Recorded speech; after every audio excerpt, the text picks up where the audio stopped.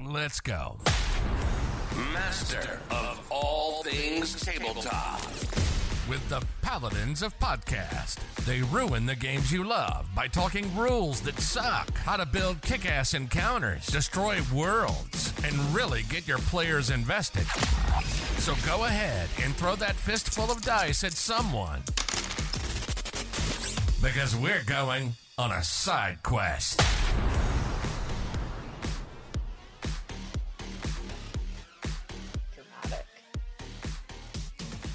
What's up, everybody? Welcome back to another episode of Side Quest with the Paladin of Podcasts, Rob and Eli. And today, still in our hunt for new hosts, we have today Lauren with us. How are you doing, Lauren? How are you guys doing? Very well. Great. Welcome to the show. Thank you. Yeah, it's kind of a great habit for us to ask you to introduce yourselves. So I'm going to give you the floor. Let us know a little bit about your history in the tabletop hobby, some of your favorite systems, least favorite systems, etc. And kind of go ham. Let us know who you are. Thanks. So I'm Lauren. I've been in deeper into the tabletop RPG systems for about 9 years, but I first started about 11 years ago with a really gnarly, not so great experience with 3.5. Swore him off forever and then got baited back in as a DM 2 years later when everyone else said, hey, give it a try, it's really cool, but then there were no DMs. So I was like, I guess I'm gonna start learning how to run it. And you fell for the oldest trick in the book. Yep. Well, it was like all the different things of like, hey, let's play Dragon Age, hey, let's play Pathfinder, right? Like every RPG under the sun was named, and then I came across a Matt Colville video saying, you don't need to know D&D to start playing it to run it. Just have fun. And I was like, I can do that. And so that's where kind of the snowball started rolling. So my main love been 5th edition. If kind of it's like balance between like the open system of like rules, but like a lot of room for creativity and homebrew.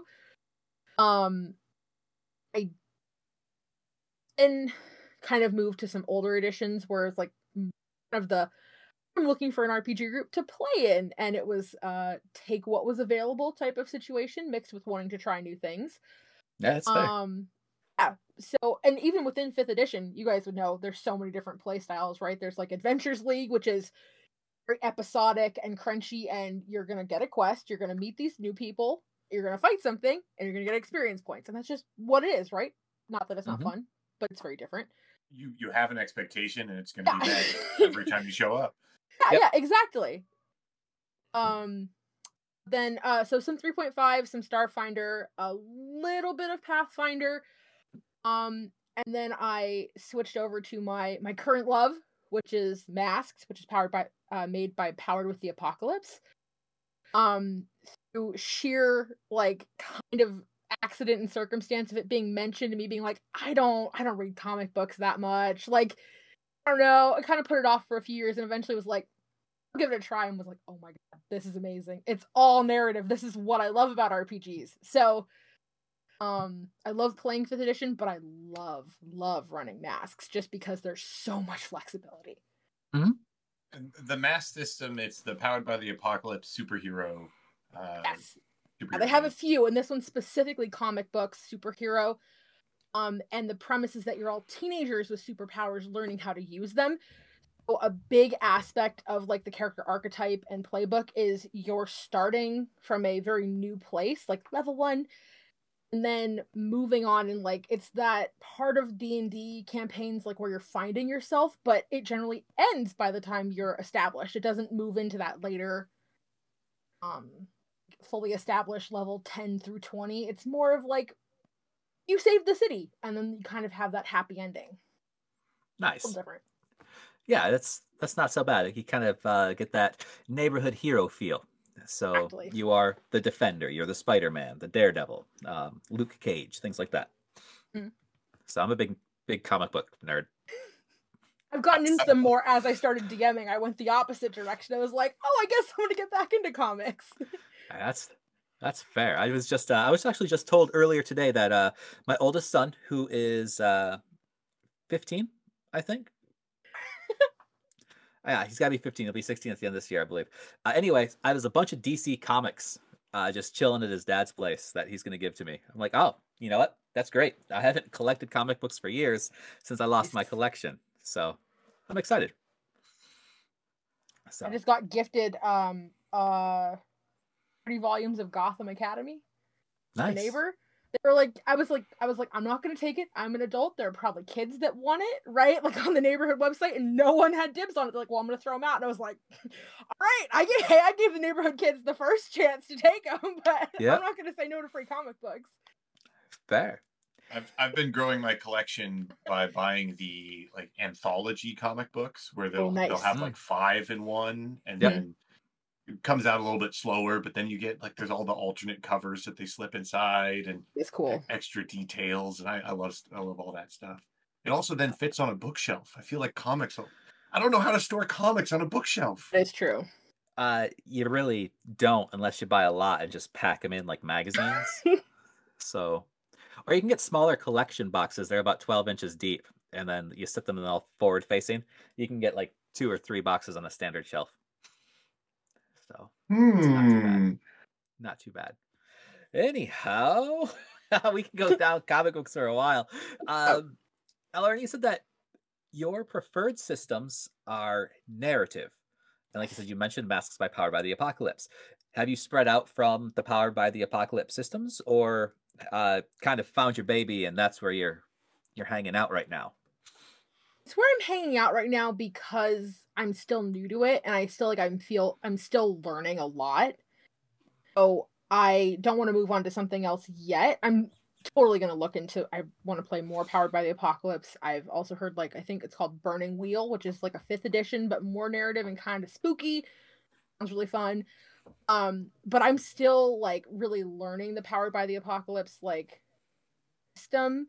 Because in essence, it's super simple of roll 2d6, there's a threshold, here's your result, right? It's very, very simple. It's not a d20 system. It's, so below, failure, 7 to 10 partial success, and plus full success. That's it. Which is really cool in some ways, but I'm also learning that there are things or that are like, not that I don't like, but that are limiting, right? Mm-hmm. So I've been playing around with, like, now homebrewing the very narrative system of Masks, right? And I'm working with my players who, like, play a lot of video games and comic books. Like, that's kind of where I'm at right now because I'm still playing around in that particular sandbox. Sure. And I think that really leads into the idea that you wanted to bring to the table to talk about today, and that was kind of building a campaign or plot hooks, points, etc., off of your characters. Yes. So, Eli and I have talked about this quite a bit because I've had experience doing strictly that, particularly for my World of NMR and First Edition Pathfinder. But let's hear about your go at this. I mean, how do you feel? Do you like it? Is it something that you're having trouble with? Is it something that you found pitfalls you're trying to work through? I think it's actually what I'm starting to realize through playing in other people's games too, is mainly what I do. I generally maybe make like 30% of a campaign or world, and then the rest of it is based off of what people want their character to have or bring to the table, and then like it's like another 10% per player, right? Of like you make 10% of the campaign, and then I add in more stuff to connect it. But it's what I'm gravitating to, but I also have noticed that it's harder because it's more dependent on player input and consistency and like engagement, because you're giving them like one of the torches to hold, right? And then if they go and like they like interest wanes, or if they want to bring in a new character, right, it can be a little bit more of like a narrative scramble sometimes, but I still find it like rewarding. That's kind of why I wanted to bring it, because I think it is really cool, because it's what separates like a homebrew campaign or a personalized campaign from one that is like a pre-written one, right? Where like kind of almost opposite ends of the spectrum, and like how do you guys deal with finding balance in that? Because wanting narrative to still one person's story cool to have a game or two that maybe focuses on them as the main character, but that's also a pitfall of DMing, right? If where you can have one character become the main character, whether it's for a sustained arc or, you know, even for a whole campaign. I haven't experienced that, but, you know, it's possible. So yeah, I personally try to limit parties being split a lot as part of that, because even if a plot point like focuses on a person, like I'll admit that's one of the, I guess, only real railroady things I do as a DM, and why I like masks, because comic books have a lot of coincidence. When the parties all split up, you can be like, and the train breaks down right, or the bus breaks down right next to the coffee shop where you work at, right? Right. If needed, right? Not too much. But yeah, so I was curious kind of like how you guys worked on that, like the balance between like more overarching narrative and more like a specialized one towards players. Yeah, you know, you got a experience in this too, don't you? Yeah, I like quite a number of games that sort of build mechanics like this into the game. Like in Star Wars Edge of the Empire, they've got obligation. Did you say you played Edge of the Empire? I haven't. Yeah, either of you? No? So essentially, like when you build your character like as a smuggler or whatever you want to be, you end up having some amount of obligation. You have like a debt, or there's a bounty on your head. You just come in with something on your tail, and either at the beginning of the session or at the end of the session, you roll a D100. Basically, if you roll under everyone's combined obligation totals, someone's obligation is triggered. So like if you're being hunted from your debt, then in the session that follows this roll, something from your backstory is going to come up to collect on your debt. And so it's a great way of, like, even when you're playing the adventure modules, you run with this mechanic. So every time you play, you might have a completely different adventure just because of when these obligation rolls show up, and it allows the GM to spice up the games. A more meaningful way to have random encounters. Like it's still out of the blue, but it's like directly connected to like a player. Yeah, it's a systematic way to include people's backstory in the game. Yeah. Cool. Yep. Whereas I do two specific things with my parties, my groups, for my campaigns. The first one is I stole from the Fate system. Everybody has to have at least one connection to another party member. So they have to have a Fate thing, but I definitely do that. they have to have at least one connection. Yep. And then just recently, I started using the knife block system, which gained a lot of popularity on Reddit, and I heard from one of our previous hosts, Craig, before he got too busy and had to step out.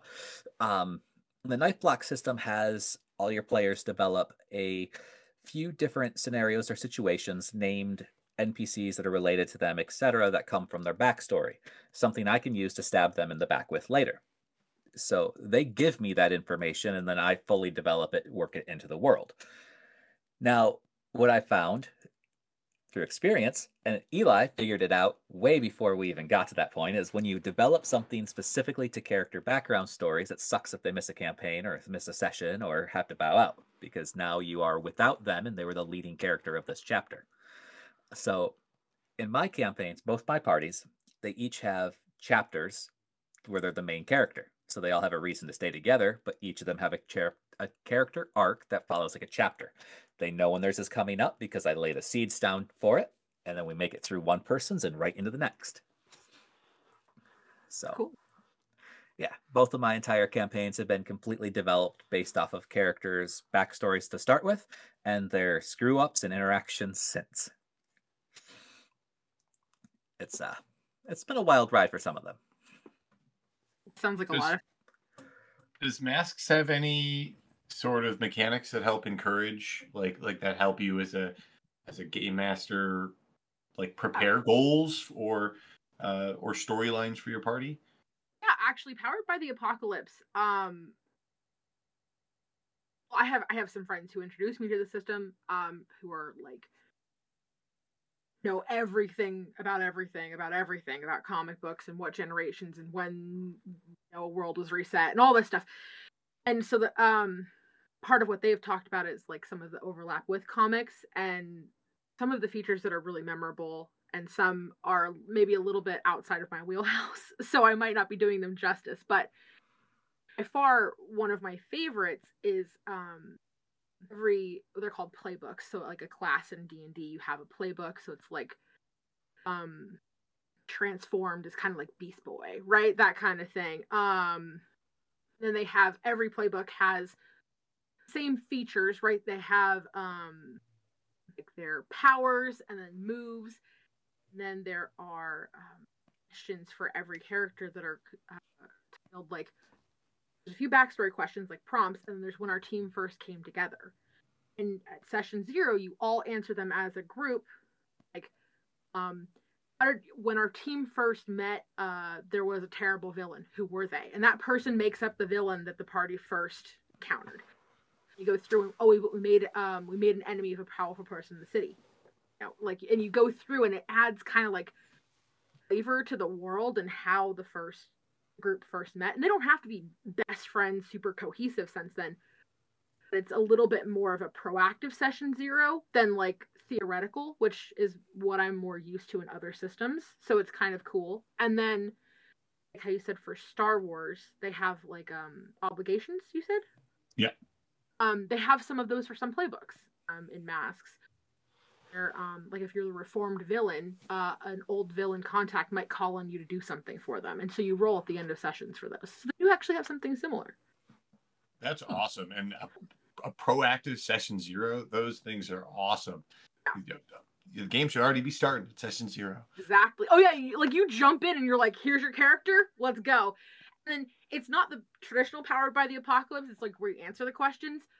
The way the first time I played it is the DM just said, "Okay, what's happening?" Right? And you just had to act it out. You didn't even get to answer questions. You had to decide in the moment as your character. And that was super intense and absolutely chaotic. It was very fun.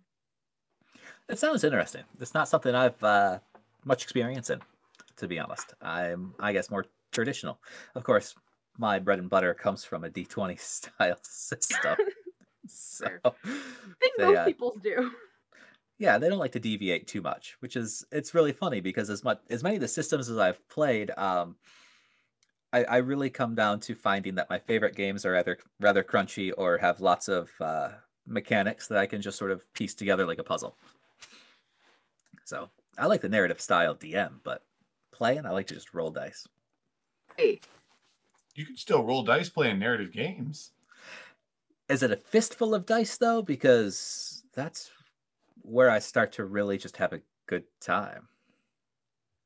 It's fair. So I mean, I do also love like first time ever for me being to play like a high level sorcerer and just being to do like I get to do a 9th level scorching ray and just throw all the dice all over. It's very fun. It's like right. That is one of the limitations, I guess, that I had mentioned. Right? It's not like that. It's reason to not like the system. There is something really satisfying about throwing dice or doing something like super dramatic. I think it is offset a little bit by something called a moment of truth. Like how in comic books you have that dramatic, like, and I defeat the hero in this cinematic scene. You can actually do that. Like I know some other game systems have like points and things like that where you can spend them to like change the narrative slightly. It's like a dramatic version of that, but still there aren't rolling dice for damage, which I do miss sometimes. Yeah, like you said, I think it comes down to it's one of everybody's first loves is when they hit a point where they're rolling enough dice to feel weighty in the hand and effective on the battlefield. I don't know. There's a lot of people out there that hate the amount of math that comes with a lot of dice. That's why a lot of those big, like large dice pool systems use like only 6s or successes type mechanics instead of adding. Yeah, and truthfully, I'm not sure, Lauren, if you had heard, but I'm developing my own system. Did it? Where I was looking at a modified dice pool style system. And I came to the conclusion that lots of math truly is bad, especially with the mechanic I wanted to use with contested rolls. So I just had to go with the amount of successes versus successes. Otherwise, sitting there adding everything together, no. people are not going to play that. So Eli, you're right. You do get to a point where too much is too much. So that is, everybody has their own limit. I'm the person that has my box of dice, and if I get to roll 18 d6s, I'm rolling them all at once, and everyone will just have to wait because I'm using my 9th level spell slot. That's fair. I switched to a dice roller at that point. I'm like, if I got to roll more than like 3 or 4, that's the best part of the high level stuff is getting to just like half of them drop on the floor and it's a mess. But you do it like once every 20 sessions. I mean, it's not super common.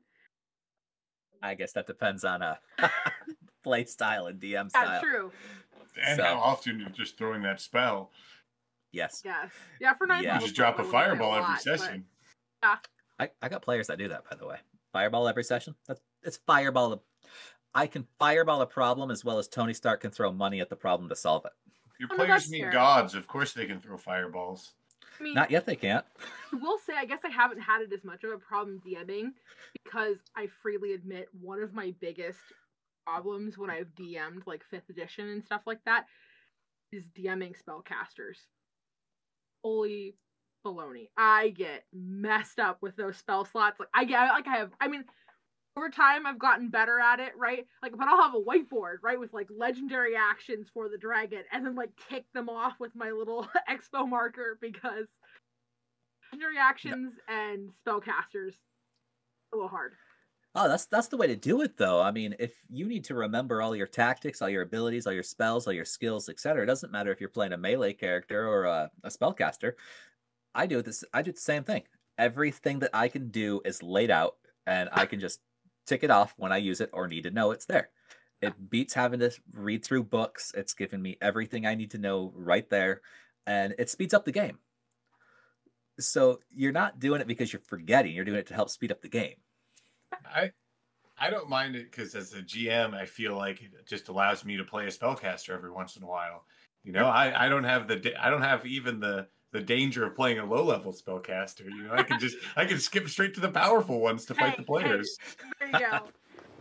I was so excited. I don't generally like it depends. It can be fine, but like when a player turns against the party and their PC becomes evil, it has to be handled well, right? It can cause some bad feelings depending on how it works out, right?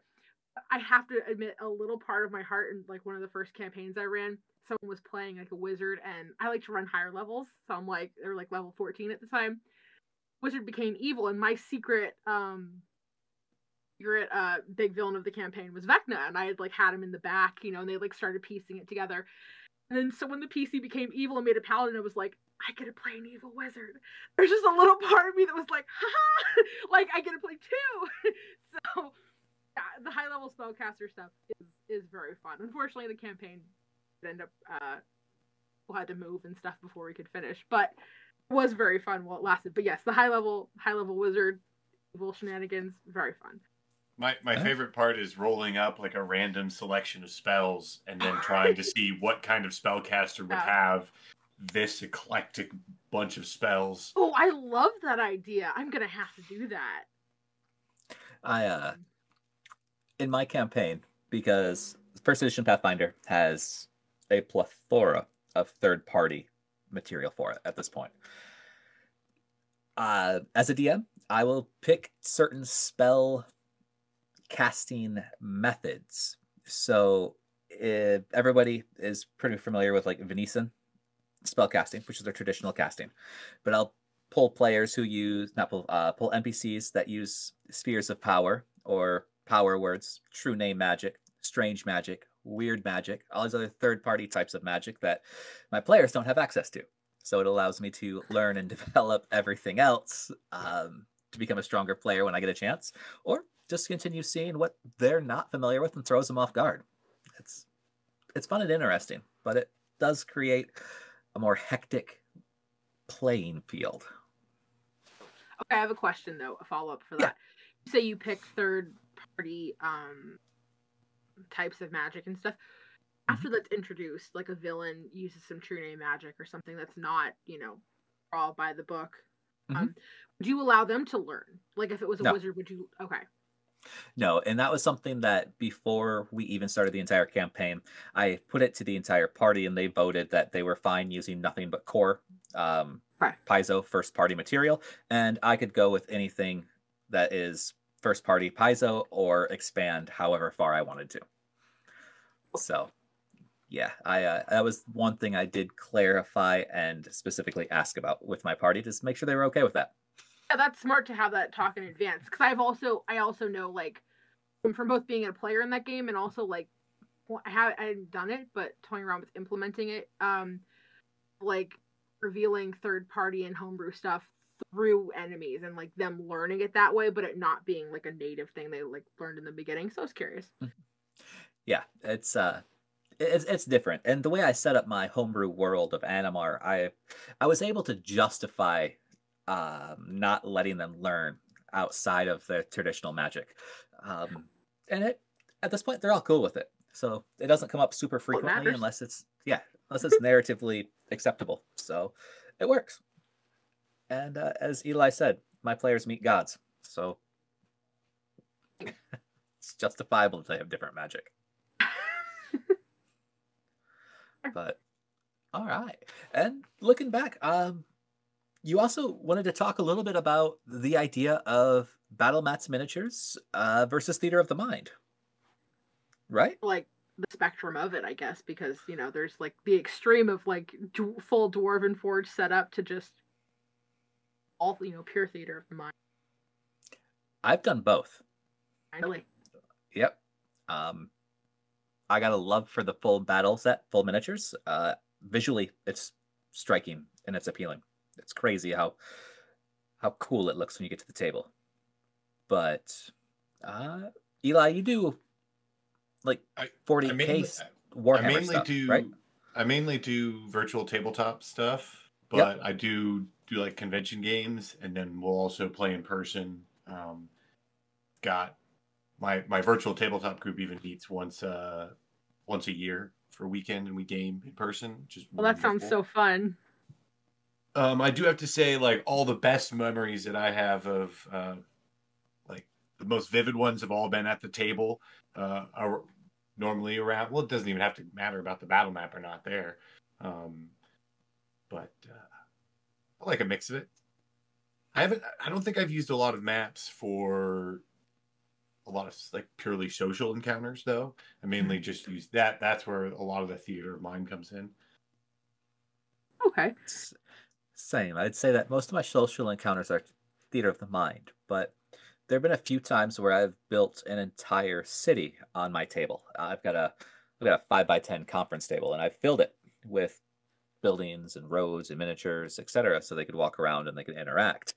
Sounds so cool. It was. It was a lot of work. What?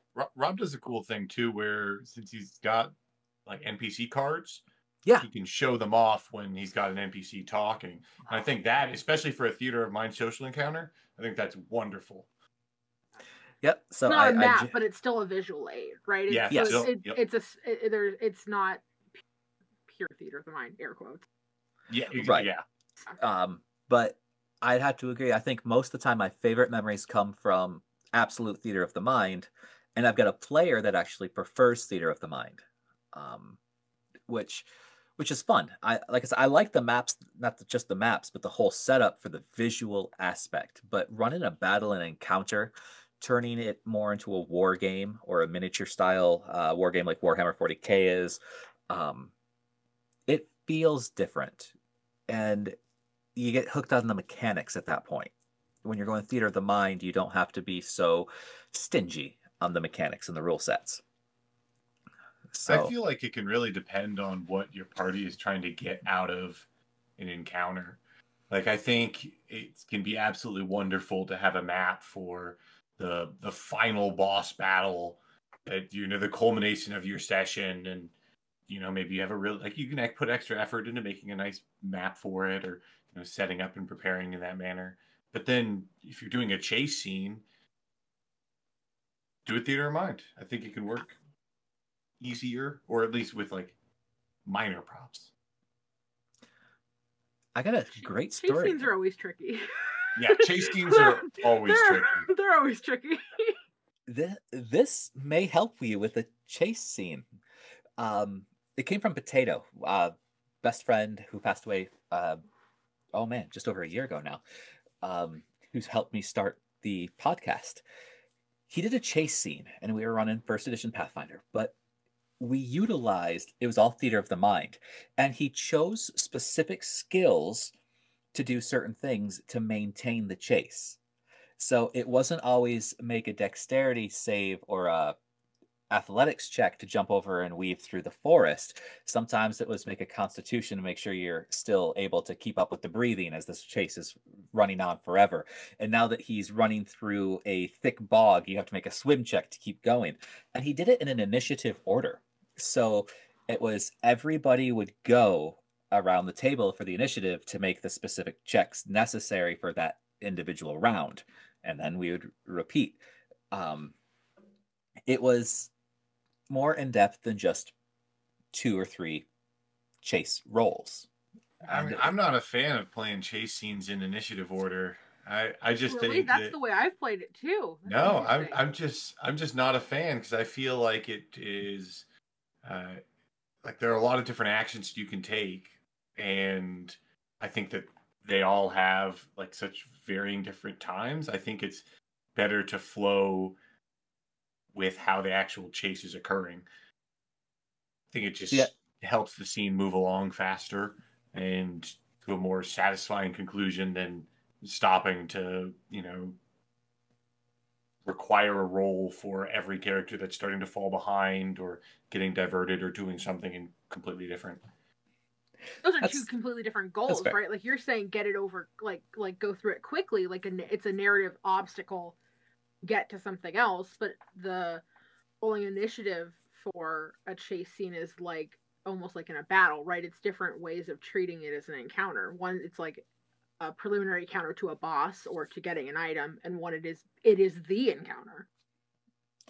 Right, and I agree with that, and I understand where you're coming from, Eli. It's not my preferred style. I like to keep things a little bit ordered, and I can also mentally compartmentalize. So if somebody is still like technically 3 rounds behind, but they are following an initiative order, I can separate that, so I know it's not happening congruently with whatever is going on at a separate time.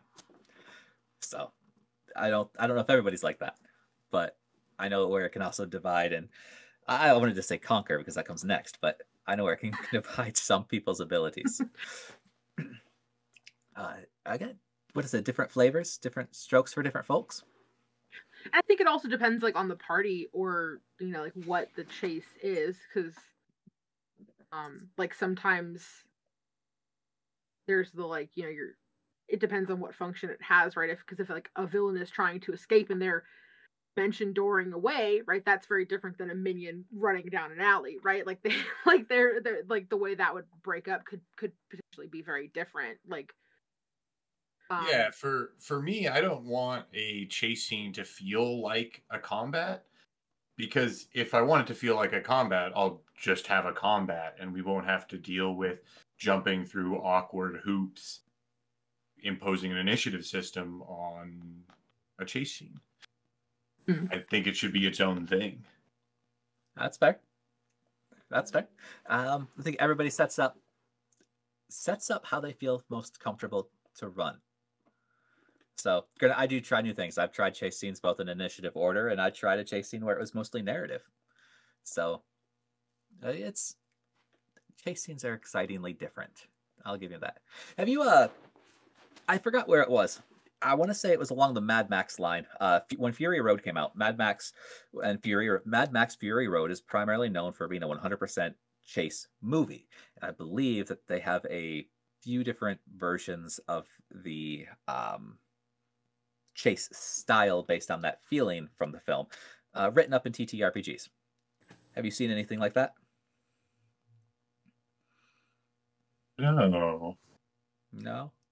That's all right. I think Evil Genius Games will be having a Mad Max supplement for their everyday heroes on top of that, which I'm kind of excited about as well.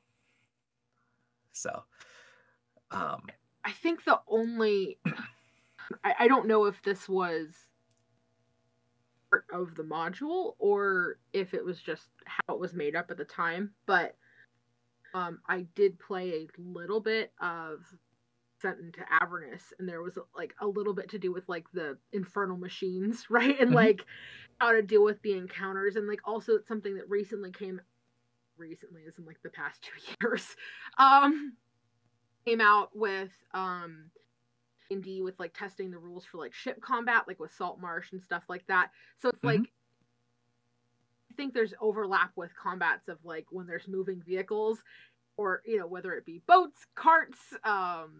It has a little bit of overlap too with chase of like does something happen on initiative count 20, right? Like there's a little bit of overlap, so that's the closest I could think with like Max and stuff like that. Yeah, and it's funny when you say carts. My first thought was just to go with the pulled rickshaw. Like, oh my gosh, that would be funny. Constitution save to keep running with the rickshaw. Well, Apocalypse World was, I mean, that's Mad Maxian. If we're talking Mad Max games, and that's the apocalypse that powers the apocalypse, powered by the apocalypse. Yeah, yes, it is. And again, I want to say that there was a specific vibe after Mad Max Fury Road came out that people were trying to search for. I just don't remember hearing about the Apocalypse World game around the same time. I don't think there is any game that is like Mad Max. There's like Judge Dredd and Marvel, all these other games that fit like exactly the genre. I don't think there's a Mad Max game.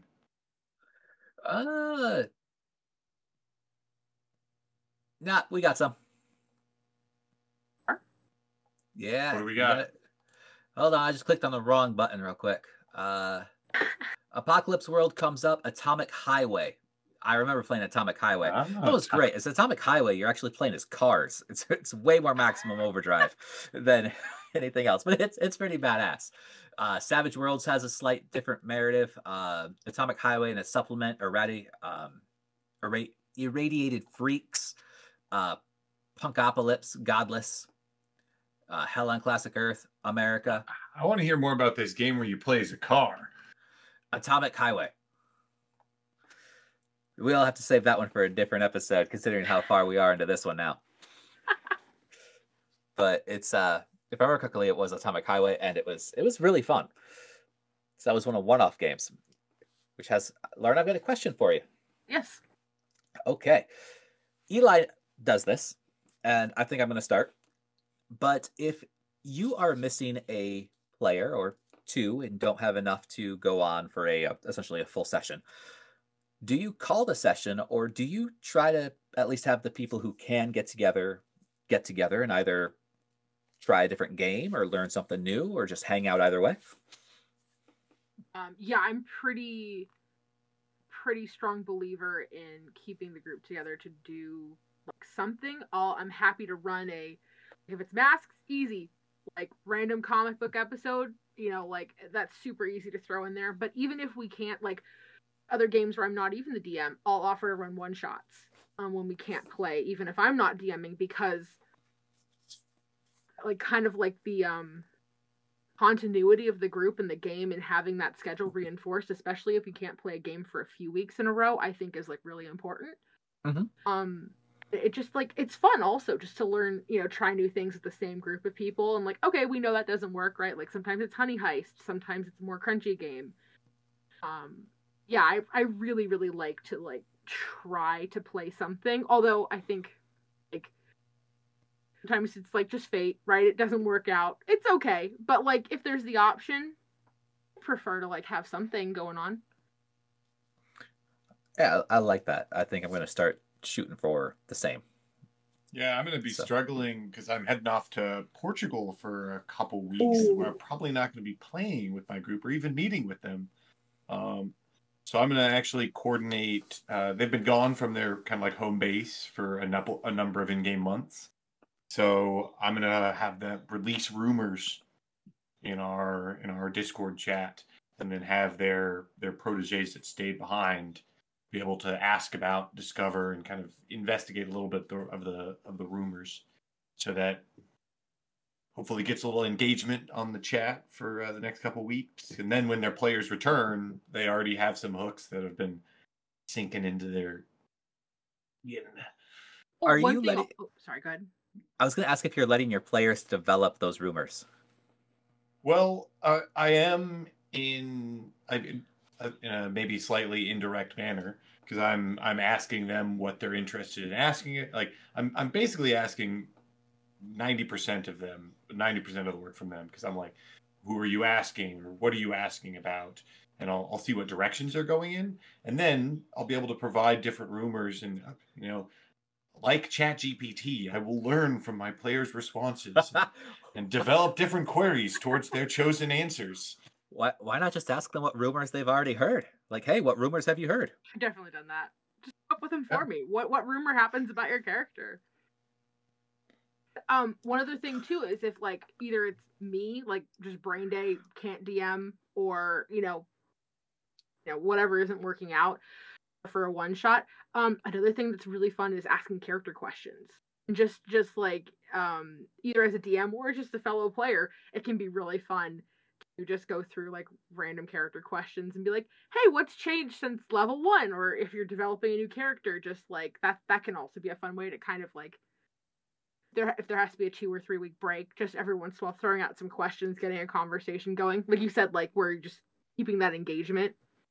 Yeah, so I have asked the main characters, what are your goals?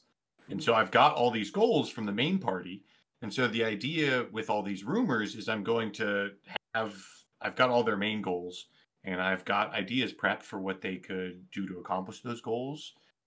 And so these rumors are going to be ways of seeding. So these rumors aren't really even intended for the protege characters that are asking or discovering them, because they're actually the hooks for the main party who are going to hear them and go, wait, I wonder if that's insert their relevant goal. Sure. So, you have 2 full parties you DM for in the same narrative? So they have main characters and then proteges. So what, like, it allows them, so like when their main character dies, they have to choose from one of their proteges to take their place. Okay. And so their proteges, they can give them very proactive. And it also allows them to like because they have a pool of proteges, so they can take them on adventures, or they can also give them the opportunity to roll multiple different sets of random stats. And since this game encourages like random generating your character, the more chances you have to random generate a character, you have a variety, because sometimes you do generate a character who's not great. You're a barbarian with 1 leg and 1 bad eye and gout. That honestly sounds like something I would like to play. Like for a one shot, oh man, that would be so fun. Exactly. So they're a great protege. You bring them in and they save you one time fighting an ogre, and you're like, time for you to retire. Lost the other leg. They're off duty. Oh, so great. Yeah, it is almost sometimes like we have 2 different parties in the same group, but it works really well. So like when the party's gone, so like if our quorum is 4 players, so if we only have 2 or 3, what I'll often do is I'll run an adventure for their proteges. Where even if you have 3, you don't. Yeah, so like just how you might run like a one shot of masks, I'll just run a completely irrelevant side quest for the characters on doing whatever. It allows us to like build out the world in small areas, or even give their proteges extra experience, just so if their main character dies. So I like that. I've taken on the similar idea for proteges for both of my campaigns, only I've done them a little bit differently. Yeah, it doesn't have as quite of an impact if you die and you just come back with a character the same level. No, they're not. Their proteges start off at level 1, but I developed their level 1 protege, and I give their proteges their initial goal. So the character is started off by my idea. My players get to flesh them out as they level up, but they are stuck in the constraints in which I have started. So, well, my thought was, hey, if you're going to have a protege who's going to follow you, that's fine, but it's going to be, this is the guy that's going to follow you. Like, what he sees something in you, and you got to teach this guy. So otherwise, I would have players that, yeah. I'm sorry, finish what you were saying. I would have players that just develop the same character every time. They would have 6 different Bobs, and they would all be the same guy. Or just literally the same exact person. Yes. Yeah. I have run and played with people who have to play the literally same stats, same everything. Yep. It's strange. I, as a game master, only allow it if their next character has a different number next to their name. So I'll only it's okay. Yeah, exactly. As long as there is a history of all the different Bobs, go for it. But I think that is also the difference between a system with a random generation character system and just a point buy or really choose whatever. True. Because you can kind of optimize when you're creating a random generated character, but it's within you're encouraged to keep whatever you roll for your stats and so on and so forth. And your proteges are all going to be different every single time you make a character. That's fair. When it comes to randomly generated characters, my heart still lies with TSR's Marvel Classics, Marvel Superheroes. 100% random from conception to completion. So it's a favorite one out there. But we're hitting time, guys. Any last words that we want to leave our listeners off with? For me to say thank you for including me, guys. It was really fun to be here and chat with you both. Hey, I really enjoyed having you around again. It was wonderful. Super duper appreciative. Eli? Wash your feet. Fair enough. Guys, we'll see you next week. Check us out online or on Facebook at epictablegames.com. Okay, new intro. We've changed the name, and we're still using the word paladin. Paladin. I mean, it hasn't been used in the English language in about 200 years, but okay.